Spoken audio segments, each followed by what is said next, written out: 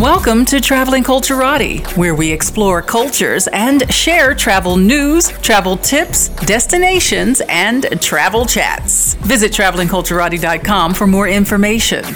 Well, hey there, fellow Culturati. Javon Harley here, your host and travel pro for Traveling Culturati. Well, I'm excited about today's show.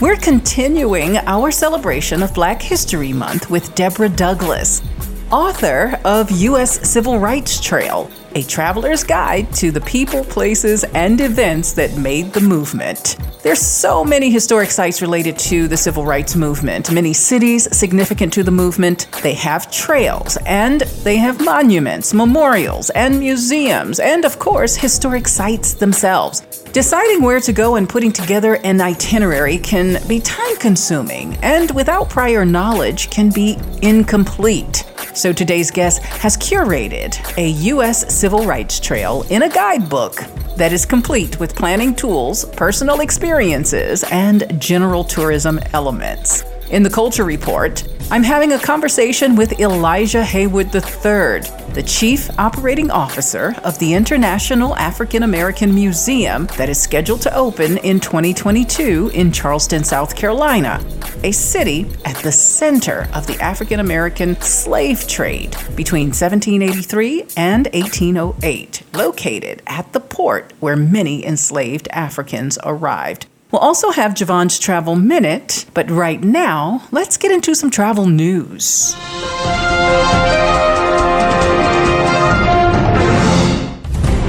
How about vaccine tourism?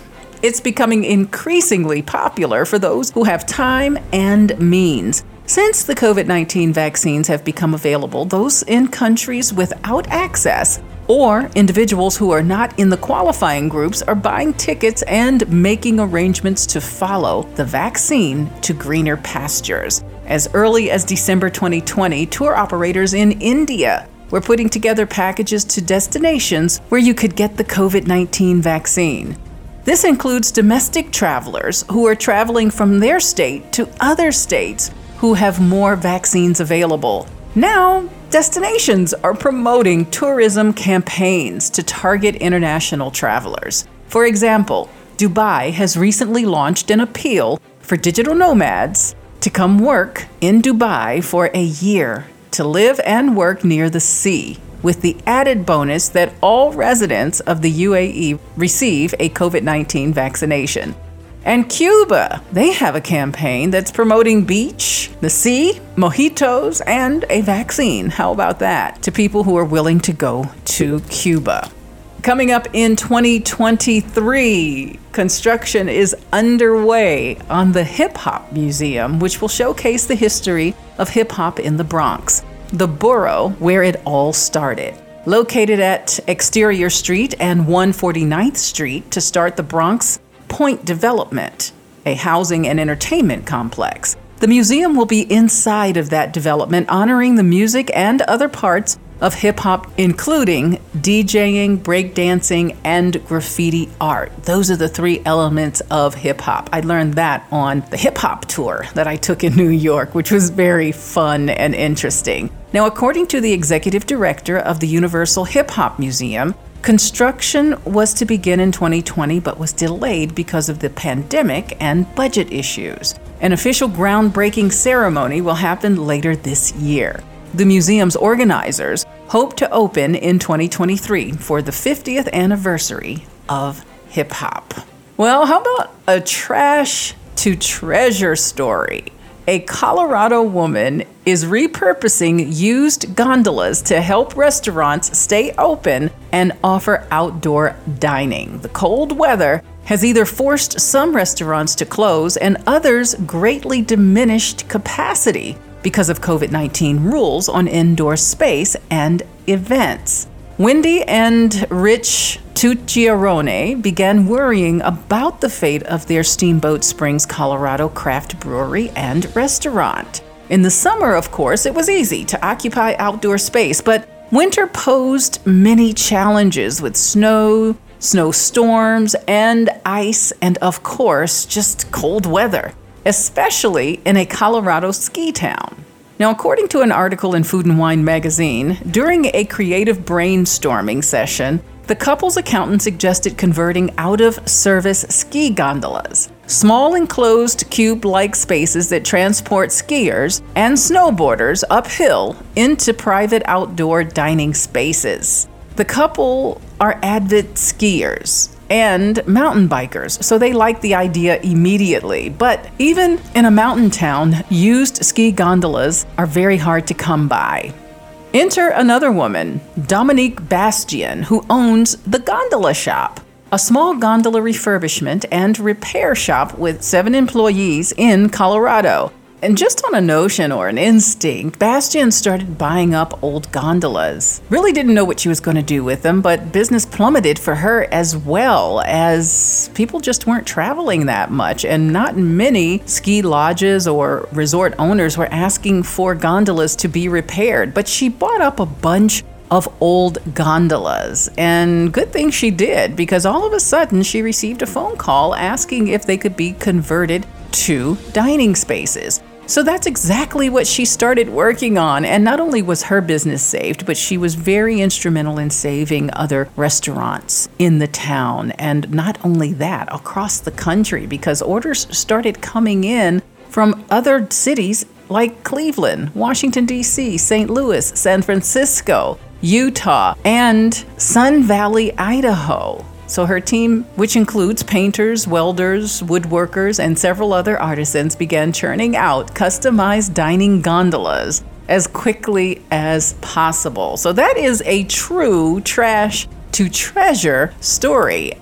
Katherine Johnson, one of the central characters in the book and the 2016 movie Hidden Figures, has received past due and well-deserved national attention. She was a mathematical genius and historical figure whose research at NASA is now recognized as crucial to putting the first American in orbit, landing on the moon, and many other space developments. In honor and recognition of her groundbreaking achievements, the aerospace and defense company Northrop Grumman has named a new NG-15 Cygnus cargo craft, the SS Katherine Johnson. It's fitting that the SS Katherine Johnson will travel to the International Space Station this month.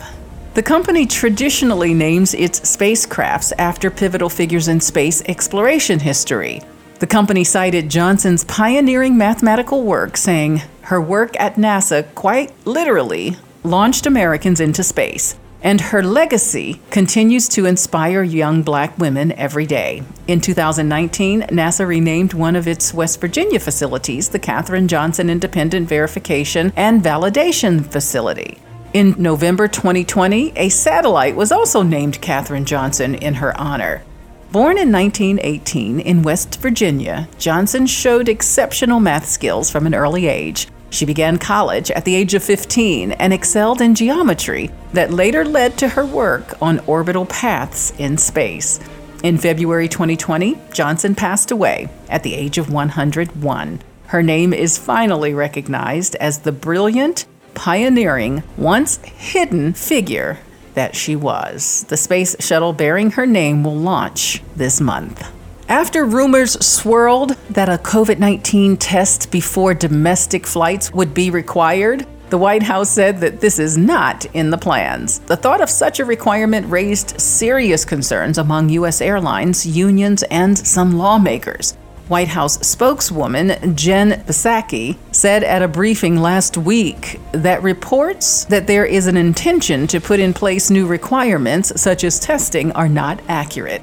In addition, a spokeswoman for the Centers for Disease Control and Prevention said, at this time, CDC is not recommending required point-of-departure testing for domestic travel. She added the CDC will continue to review public health options for containing and mitigating spread of COVID-19 in the travel space. The CDC said last month the agency was actively looking at expanding mandatory COVID testing to U.S. domestic flights. The CDC on January 26th began requiring negative COVID tests or evidence of recovery from the disease from nearly all U.S.-bound international passengers age 2 and older. The White House and officials told Reuters this week that no formal order had been circulated and that officials were not expected to endorse requiring negative COVID-19 tests before domestic flights. An idea that has been under serious consideration is for CDC to issue recommendations advising against travel to specific areas of the United States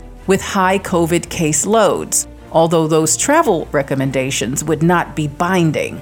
The CDC currently has a broad recommendation discouraging all non-essential air travel.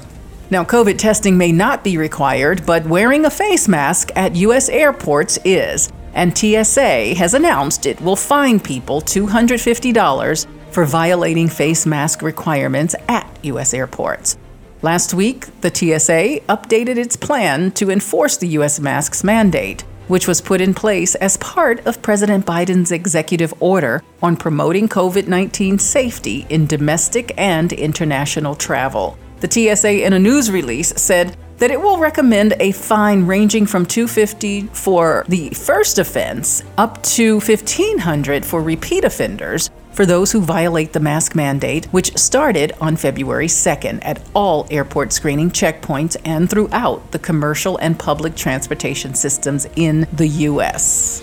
Michelin is lending support to African American museum initiatives. As reported in Tire Business, Michelin North America Incorporated has agreed to work with the International African American Museum to develop an exhibition focused on freedom in the age of mobility, which will consider mental, emotional, and spiritual voyages as well as physical travel. This partnership supports Michelin's efforts to recognize the legacy of those whose movements have not always been free, and to teach the value of being free to move in all spheres of life. William McMillan, executive sponsor of the African American Network for Michelin North America, is quoted.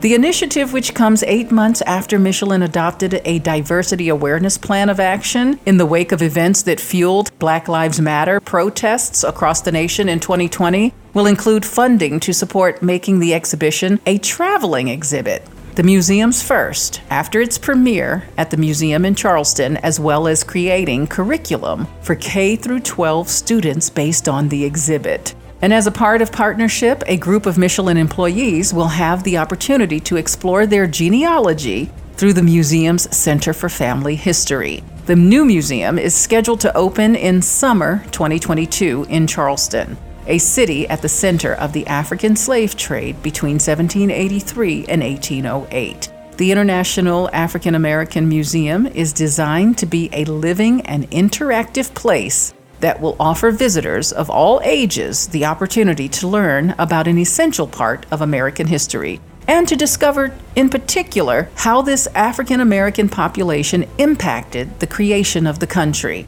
So stay tuned for the Culture Report later on in today's show with Traveling Culturati. I have a one-on-one conversation with the International African American Museum's Chief Operating Officer, Elijah Hayward III. Well, that's all I've got for travel news, and when I come back, we'll have Javon's Travel Minute and U.S. Civil Rights Trail, a traveler's guide to the people, places, and events that made the movement with author Deborah Douglas. This is Traveling Culturati. We explore cultures and destinations. We share travel news and travel tips to keep you well informed and prepared for your next travel adventure. So go ahead and up your travel game with Traveling Culturati. Visit travelingculturati.com for more information.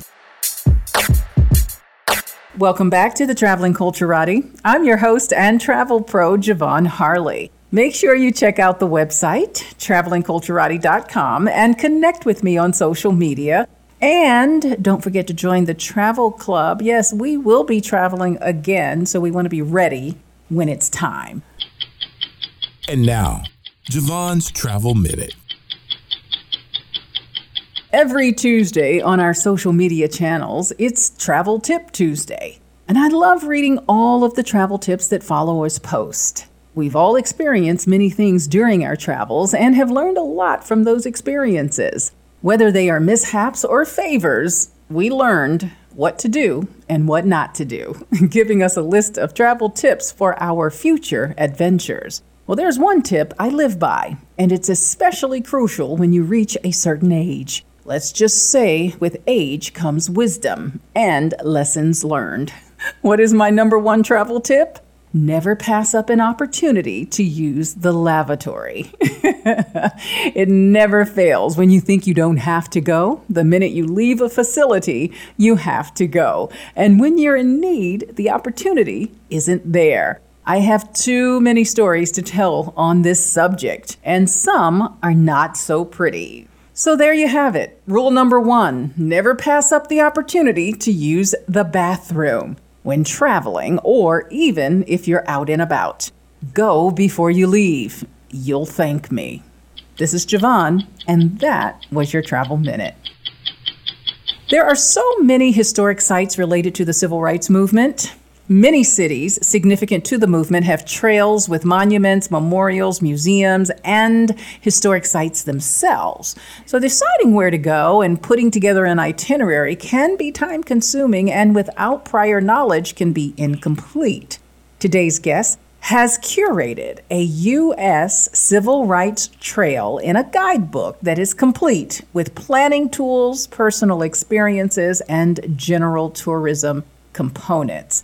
I'm excited to chat with Deborah Douglas, author of U.S. Civil Rights Trail, A Traveler's Guide to the People, Places, and Events that Made the Movement. Well, hello, Deborah, and welcome to Traveling Culturati. Hello, Javon. So what was your inspiration to create this guide?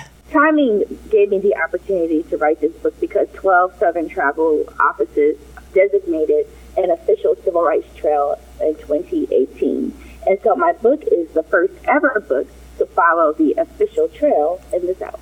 As I said, with so many historic sites related to the civil rights movement, sometimes we stumble upon them or sometimes we know of the top 2 or 3 and we may gravitate there. But I did not know that there was that designation that was made in 2018. So how did you stumble upon that?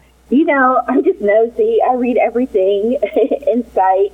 And I worked on this book through Moon Travel. It's a long-time travel publisher. So, of course, they have their ear to the ground. And they actually invited me into a process to write a proposal for the book based on my work as a journalist. I cover issues of equity and justice.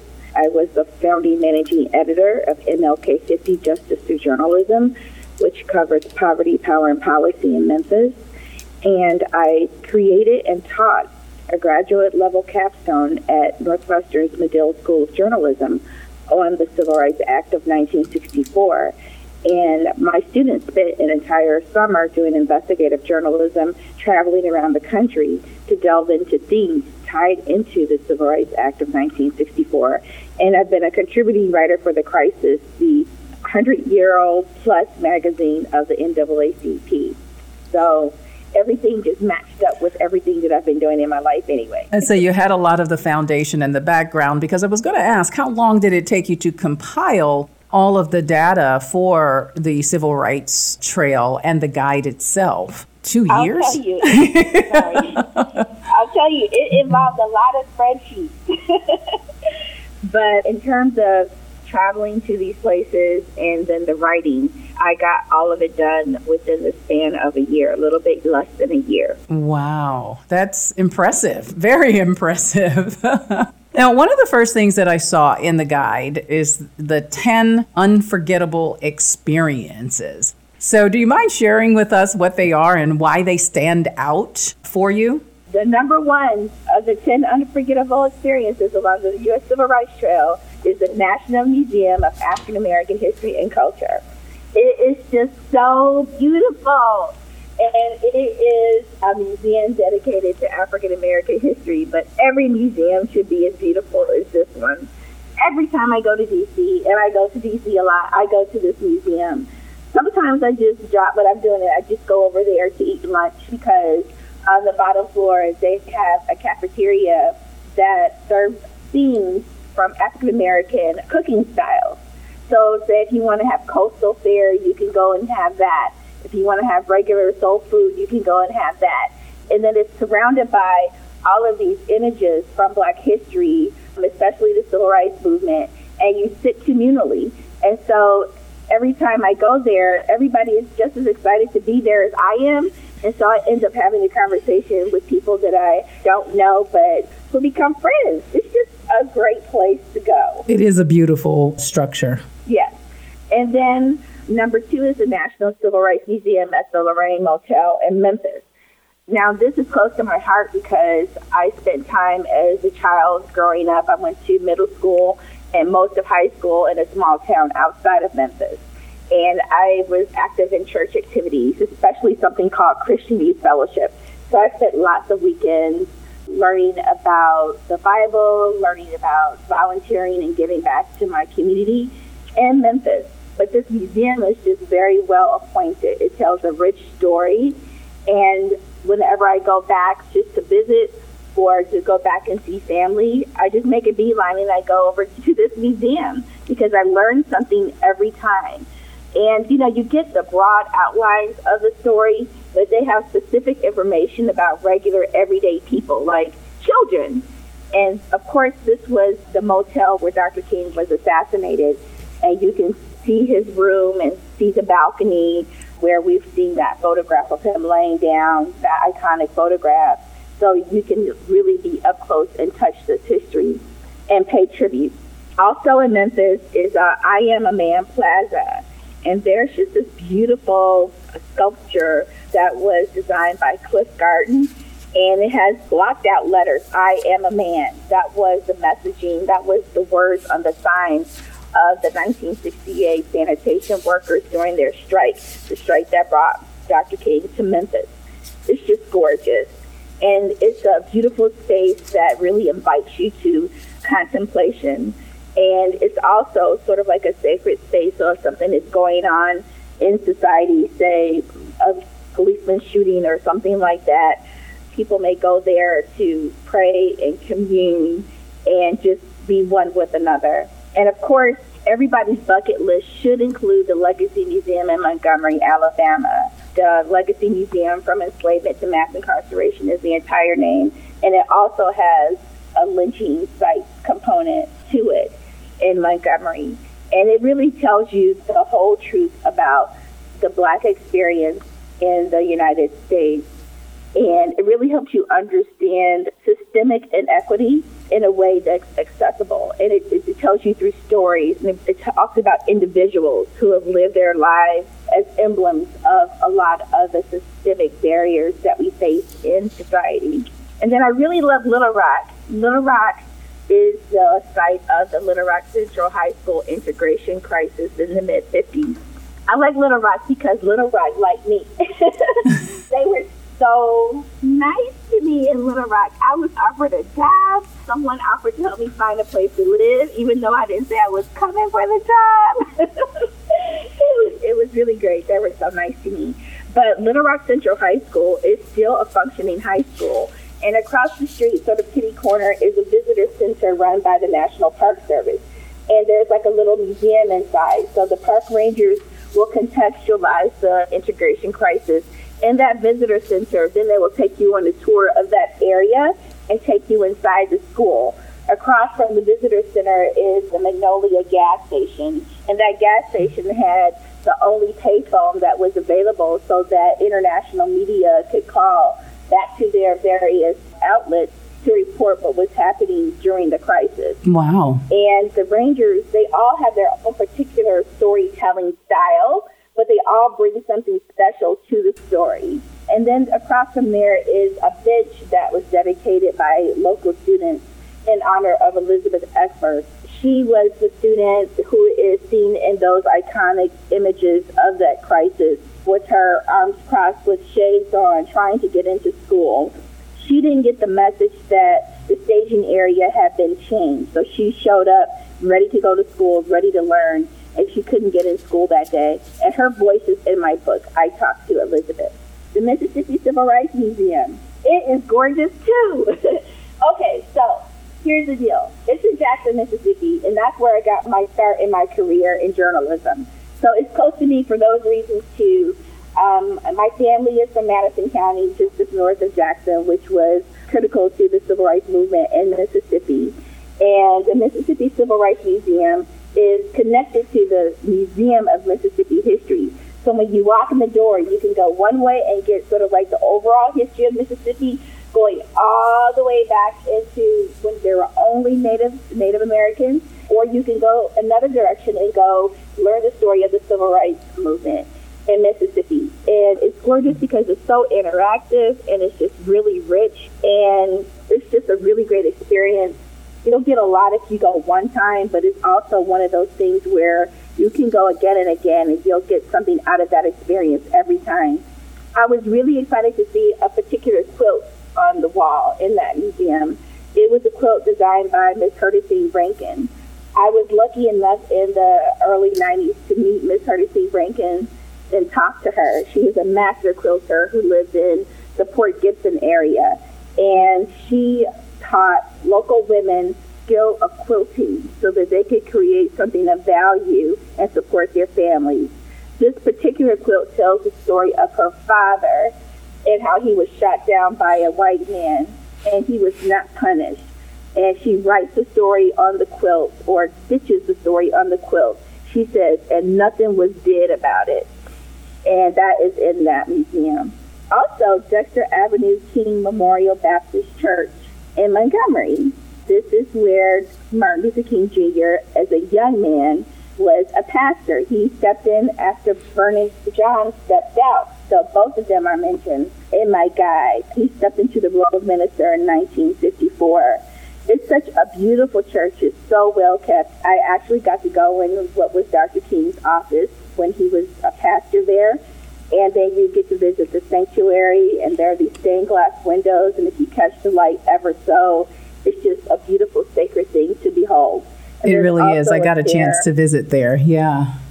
Yeah. And there's also the chair in the pulpit that he sat in. It's still there. You can see Dr. King's chair. Then in Selma, there's the Edmund Pettus Bridge. And Edmund Pettus was actually a Confederate general. And so it's really kind of funny that they tried to get across that bridge so many times before they actually got a chance. The people who were advocating for voting rights in Selma, they finally got across that bridge and were able to walk several days until they got to the Montgomery State House to demand the right to vote. And there's talk of changing the name of the Edmund Pettus Bridge in honor of John Lewis. And there's a debate around that also. So one thing that really struck me about my visit to this bridge is that there's a man named Columbus who's on one side of the bridge in the park area where you have all of these monuments and signs.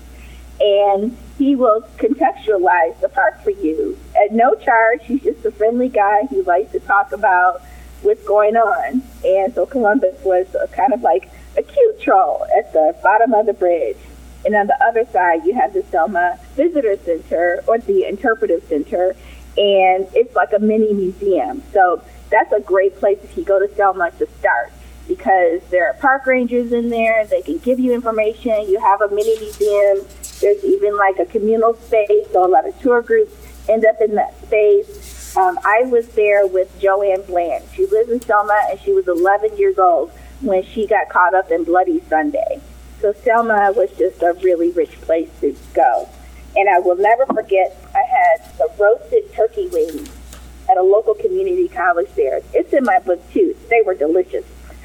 And then if you go to Birmingham, of course you got to go to 16th Street Baptist Church. This is where 4 young girls died in a bombing facilitated by the KKK. You can make an appointment and go visit the church. You'll spend more time in the basement, and then they will contextualize the sanctuary for you. It was really sad. The thing I learned about what happened that day that these 4 girls were murdered is that 2 black boys that same day were also murdered in racist attacks. So Birmingham didn't lose 4 people or 4 children that day. They lost 6 children. And then back in Mississippi, in the Mississippi Delta on Money Road, you have the ruins of Bryant's Grocery and Meat Market. And this is where Carolyn Bryant was when Emmett Till and family members went in to their business. And where Carolyn, I don't know when she concocted the lie on Emmett, this is where they interfaced. I call Carolyn Bryant the original Karen. Yeah. Yeah, funny, not funny, but I can certainly see that. It's great that you start with those 10 unforgettable experiences and what they meant to you. But hearing you describe them and identify them, these are the iconic moments where these major situations happened, and they kind of define the civil rights movement. Do you know how many places altogether are in your guide? I made an exhaustive search to make sure that I created, rich experiences. So everything that's on the official trail is in this book, but I also reached out to find other places or artifacts or experiences to round out that experience in these areas. And also, I intentionally tried to include as many Black-owned businesses as I could, because I believe in ethical travel, and I believe anywhere you go, you should leave it better than when you came. And so unless otherwise specified, you may assume that any business I suggest is Black-owned. And again, another fantastic piece. And I love that you include experiences and those other enhancements, itinerary enhancements, because it's not just about visiting the sites, but it is about that overall experience, kind of that storytelling that's going to take you to that place. And I love how the book is categorized in the different places and with those restaurants, and because it kind of slows down your experience and encourages you to talk with the locals and really absorb all of that experience. Tell us about including that, and if that was part of your experience as you were there at those locations. Well, this history can be pretty heavy. And it's also educational, but, I wanted to create 360-degree experience with my book. So, if you go to a museum, you take in, this often devastating stories, you need to process it. Also, there are many opportunities to celebrate the things that we accomplish. So, then you're on the upside. But then you get hungry, or you might want to go shopping. This is a travel book, a travel guide. And so you want to have that full experience. Also, I include nightlife, because sometimes you just want to go back to your room, take a shower, put on your best clothes, and just go shake your groove thing. So, for example, in Memphis, I talk about Beale Street or places off Beale Street that you can go to, or nightlife in Birmingham, or places you can go in Atlanta, because, this is a trip through the South, and it has a lot to offer. And so we don't normally think of traveling to Black spaces to engage with Black stories as the thing to do, and they're not very often curated by tourism professionals or tourism offices in a way that makes our communities destinations. But I've tried to asset frame our communities, because, these 12 travel offices that put this trail together, have realized that. And I think that this is just the beginning of a contextualization of our history and our stories in a bigger way. Absolutely. And it's interesting that you say that, because last week we had a conversation about tourism gentrification. And so it really speaks to what you're talking about, and having that 365 or that total experience, and not just visiting a site and then moving on, but really immersing yourself into the community and the culture, and also just that evolution of that was then and this is now, but preserving the historic value. So kudos to that. And it kind of answers the next question I was going to ask you, was what makes your guide to the U.S. Civil Rights Trail a must-have? And I think you've answered that, but is there anything you would like to expand upon on that? Well, I'll say there's no other book like this, because there's no other book that follows the official trail. And often we don't hear the story of the civil rights movement talked about through a geographic or a travel lens. And so every chapter painstakingly lists a timeline of what was going on in that particular area. And so now you can get more nuance about what was going on in a particular area or a particular city that made those people rise up. Also, I have a playlist in chapters of my book, because I don't know about you, but I'm a Great Migration baby, and I grew up on the road traveling back down to Grandma's house and other family members. And so we listened to blues music in the car, or sometimes, it was gospel music. So I went and I found songs that match the area or the city that you're traveling in. So, for example, in Mississippi, I talk about Phil and his Ballad of Medgar Evers, or Nina Simone's Mississippi Goddamn. I absolutely love that. And I did see that thumbing through the guide with your playlist, because music in itself is storytelling, and it kind of takes you to a place in time. And I just think that is wonderful that this guide marries that music narrative, especially, when I think back to that time. I mean, I was born in the 60s, but when I think back to that time, music is part of that. And there were songs that were written because of things that happened, events that happened, or the feelings that people had. So, yeah, you're absolutely right. That is a 365, and it allows you to use all of your senses in exploring the civil rights trail. Reverend Shuttlesworth, he was the founder of the Alabama Christian Movement for Human Rights. It replaced the NAACP in Alabama because Alabama outlawed the NAACP there. And he established a choir that still exists today because music moved the message. Absolutely. And with that, I would have to ask, is there an audio guide or an electronic or app version that's in the future possibly? Absolutely. This book is already out there on Kindle, and the audio book will be out on Tuesday, February 23rd. I read the preface. Bree Newsom read the foreword, and she's going to be reading the foreword in the audiobook version. And then we have this beautiful narrator, Rebecca Lee, who is reading the rest of the book. Well, I am just so elated that when someone thought to designate the Civil Rights Trail, that they also thought to pick someone like yourself who was already invested in it and would bring forth such passion in curating it. Because I think so many times in travel books and in guide books, they kind of lose the essence of events and things. And I think that in talking with you, it seems that you have really incorporated the life into the travel guide. I almost don't want to call it a guide. I just want to call it great reading and a nice book that just so happens to have the Civil Rights Trail and just so happens to be a guidebook. But in thumbing through it and certainly speaking with you, that's what it sounds like. I actually call it a travel book, a history book, a civics guide, and a roadmap for activism. And my mother is intent on calling it a textbook, and she insists that every school teaches a book. And I'm like, Mom, I'm not sure it works like that. She's like, I don't care. That is absolutely wonderful. So where can we get it? Of course, you can get it on Amazon, and they deliver it real quick. And then bookshop.org. Bookshop supports independent booksellers. That's something we definitely want to be mindful of.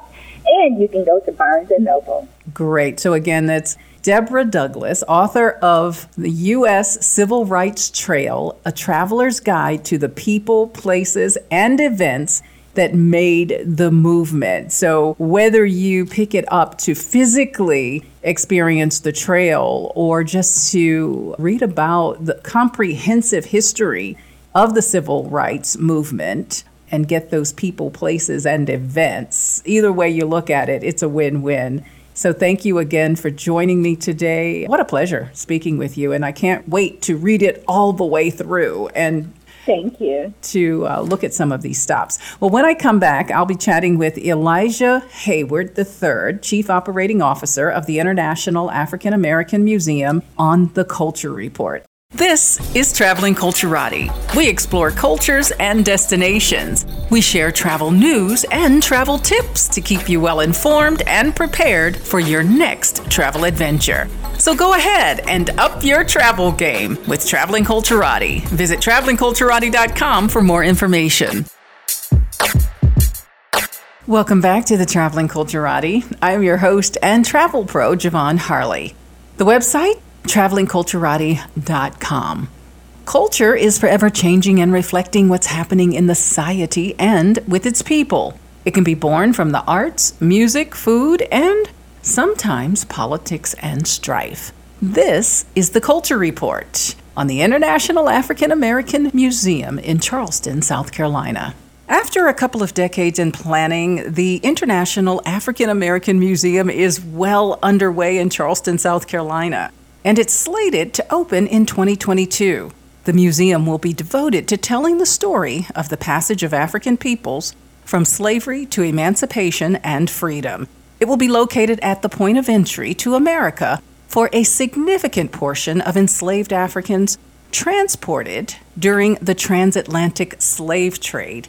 And on the phone with me is the museum's Chief Operating Officer, Elijah Hayward III. Elijah is a native of Beaufort, South Carolina, a Hampton University graduate, and while at Hampton, Hayward and his friends founded the Biggest Circle to encourage student engagement with the Hampton University Museum, which also introduced Hayward and his peers to the archival side of the museum. This is the place where Hayward discovered the research papers of the Penn School, established in South Carolina in 1862 for newly emancipated African slaves. Well, hello, Elijah, and welcome to Traveling Culturati. Well, Javon, it's such a pleasure. Thank you for the invitation and the interest in the work that we're doing here in Charleston. Well, it certainly seems as though your journey was destined for the International African American Museum when I read your bio and what you did at Hampton University. How exciting is that? You know, Providence is something that I think we all can acknowledge as being a part of our lives. And, you know, being a native of the South Carolina Lowcountry, attending Hampton University, an amazing HBCU in Virginia that has an amazing history that's actually tied to the Lowcountry, and being a kid that always has had an interest in history and culture, and actually being raised in part by culture institutions like my public library, it does feel like many roads have led me to this very moment. I want you to tell us about the site and its significance. The current Secretary of Smithsonian, Lonnie Bunch, who we all got to know as the founding director of the National Museum of African American History and Culture in Washington, D.C., likes to say that history must be told where it happened. We feel so fortunate to be able to reclaim a very historic site that was known as Gadsden's Wharf. Gadsden's Wharf, back centuries ago, was the largest wharf in the colonies. Charleston was the wealthiest city in the colonies. And there's a way that the narrative of enslaved people, African captives, who first arrived in Charleston, has not fully been explored in the way in which we hope to do. So building our museum at this site of the former Gadsden's Wharf, which will be consisting of not only the museum, but a memorial garden and a Center for Family History, is a way to really explore a really big piece of American history in a way that will privilege the African American experience. So this site is one that's sacred, one that gives connection points to the Civil War. As you can see, Fort Sumter, where the Civil War started from the site. The pathway that slave ships took is visible from our Atlantic World's Gallery, as well as Sullivan's Island, a place of particular significance to Toni Morrison, a way that we really think about the point of quarantine and that connection point to West Africa and the diaspora. So, you know, it's hallowed ground. It's a point of pilgrimage. It's one that we feel really fortunate to be stewards of during this new phase of our visitor experience. What are some of those things that you think will be unique to the International African American Museum in Charleston? Well, the first piece I alluded to previously, the idea of having a site for a museum that has such historical significance. It's also a place where African Americans around the country have connection to. Because nearly half of all African captives that came to America came through Charleston, we argue that every African American can trace at least one relative to our location. So there's something really powerful about inviting, you know, all Americans to come, but particularly African Americans to come to this hallowed ground. So, you know, the notion of having a garden space that is the didactic tool in itself, meant to be educational and a place for contemplation and reckoning in a particular way, but also having a museum itself that has been ranked among the most anticipated architectural feats for the coming year as we look at the design as a way to really foreground the narratives that we share. The architect, Mr. Henry Cobb, was very clear that the gardens, that the grounds are the focal point, are the reason why this meaningful institution is being built. So the museum is rhetorically silent. It's meant to appear as if it's floating. It is sleek, contemporary, and really a testament to this amazing historical moment that we're a part of in preserving this history and promoting this history as well. So for us, the building and grounds are going to be amazing draws, but they're nothing without the artifacts and the media and the interpretation that will happen within the walls of the museum. So there are all these connection points that we're so thrilled to be able to share with the public. And they're ones that we find connection points with people across the country, with even the world, as we really explore the African-American experience from a global lens. And as you mentioned so much about the site and it being such a significant location, because of the large numbers of enslaved Africans who were transported through there. And I think that's something that a lot of Americans, both African American and non-African Americans, don't know, the large numbers of enslaved Africans that were transported through Charleston, South Carolina. So do we know that number of how many or the percentage of those who were enslaved and transported through that particular port? We argue around 48%, 47, 48%.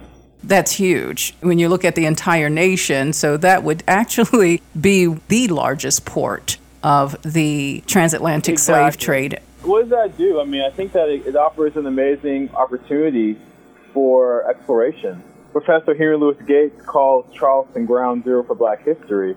And there's a way in which that feels appropriate, given the sheer number of African captives that entered through Charleston, but the ways in which the Gullah Geechee culture continues to be a connection point between the Black community in America and the Black community across the diaspora, and all the ways in which we see cultural touch points showing up anywhere we have communities of African descent in America. So for us, we're just stewards in a way that allows for us to make these connection points that hopefully allow all of us to feel seen, affirmed, and to be able to celebrate this amazing history that connects us all. You mentioned a few times the Memorial Garden, and so it's going to be called the African Ancestors Memorial Garden. So I'd like to talk a little bit more and get an understanding of what that's going to be about.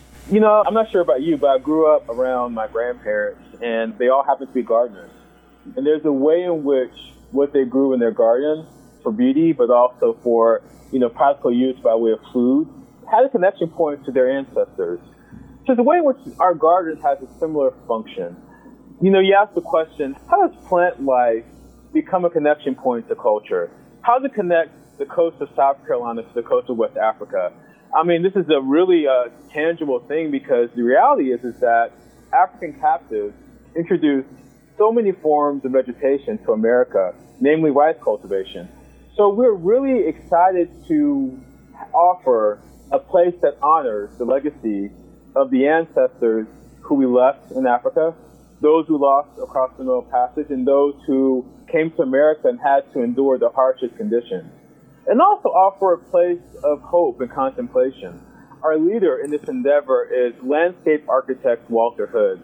Walter Hood was most recently named a MacArthur Genius Award recipient. He's a renowned landscape architect based in California, a North Carolina native, and really a pioneer in this field. So, to have an opportunity for our exhibit to be extended to our grounds with vegetation that connects us to West Africa, with places that allow for contemplation, but also gathering and connection and community, and also tangible memorials such as a fountain that is lined with outlines of bodies that replicates the famous Brooks figures of bodies on the slave ship. Having that be something that is a feature of the grounds that offers a true place for memorial and contemplation. We want to honor the fact that, our site is a site where many African captives arrived. Many died in a warehouse where captives were stored, waiting to be sold. And there's a way in which the spirits of those who we lost have propelled us forward as a community and as a people. And that triumph has to be honored as well. So there's a lot of work, we'll say, being done as the garden becomes a way to engage all these complex dialogues. I can think of no better use of our grounds and space to really complement the narratives that we share both inside the museum and beyond in the digital stratosphere. Absolutely. And having that space for reflection, I think, is very important, especially for a museum of this magnitude. I know whenever I have visited a museum that really touches your soul, I always look for those places where I can just sit and reflect and kind of unpack what I've just witnessed or what I've just experienced. And just having those quiet moments and having those places, and especially as they tie to your own history. And you're absolutely right. Not necessarily with my grandparents because they passed away early, but certainly with my parents. My mother has a garden, and so spending that time in the garden with her is always, always special. I'm getting very excited about the opening. Do we have a date in 2022? We do not have a date, but we are really thrilled to invite the public during the summer of 2022. So you can look out for a formal announcement very soon. What is the website? IAAmuseum.org. IAAmuseum.org. And there's still a place to donate. There is. We are so excited to have a very robust membership program. And this is a way in which all Americans from all walks of life can join us for our journey. We definitely invite you to follow us on Instagram and Facebook and Twitter and LinkedIn at IAA Museum as well. But as a member, you're part of our family. You can actually say that you had a stake in making this institution a reality. And right now, our charter membership program is open between now and the time that we open. So we're just looking to invite as many people as possible to join us for this journey. This is American history that we all must educate ourselves about and experience. It's not just one part of, but it is part of the fabric of American history. And I'm excited about the opening of the International African American Museum. Elijah Hayward III, thank you so much for joining me today. It's been such an honor and a pleasure. Thank you for the opportunity to share our work with your audience. Well, that's it for the show today. Wherever you go, go with all your heart. Confucius. Ladies and gentlemen, this is Traveling Culturati. We explore cultures and destinations. We share travel news and travel tips to keep you well informed and prepared for your next travel adventure. So go ahead and up your travel game with Traveling Culturati. Visit travelingculturati.com for more information. ladies and gentlemen.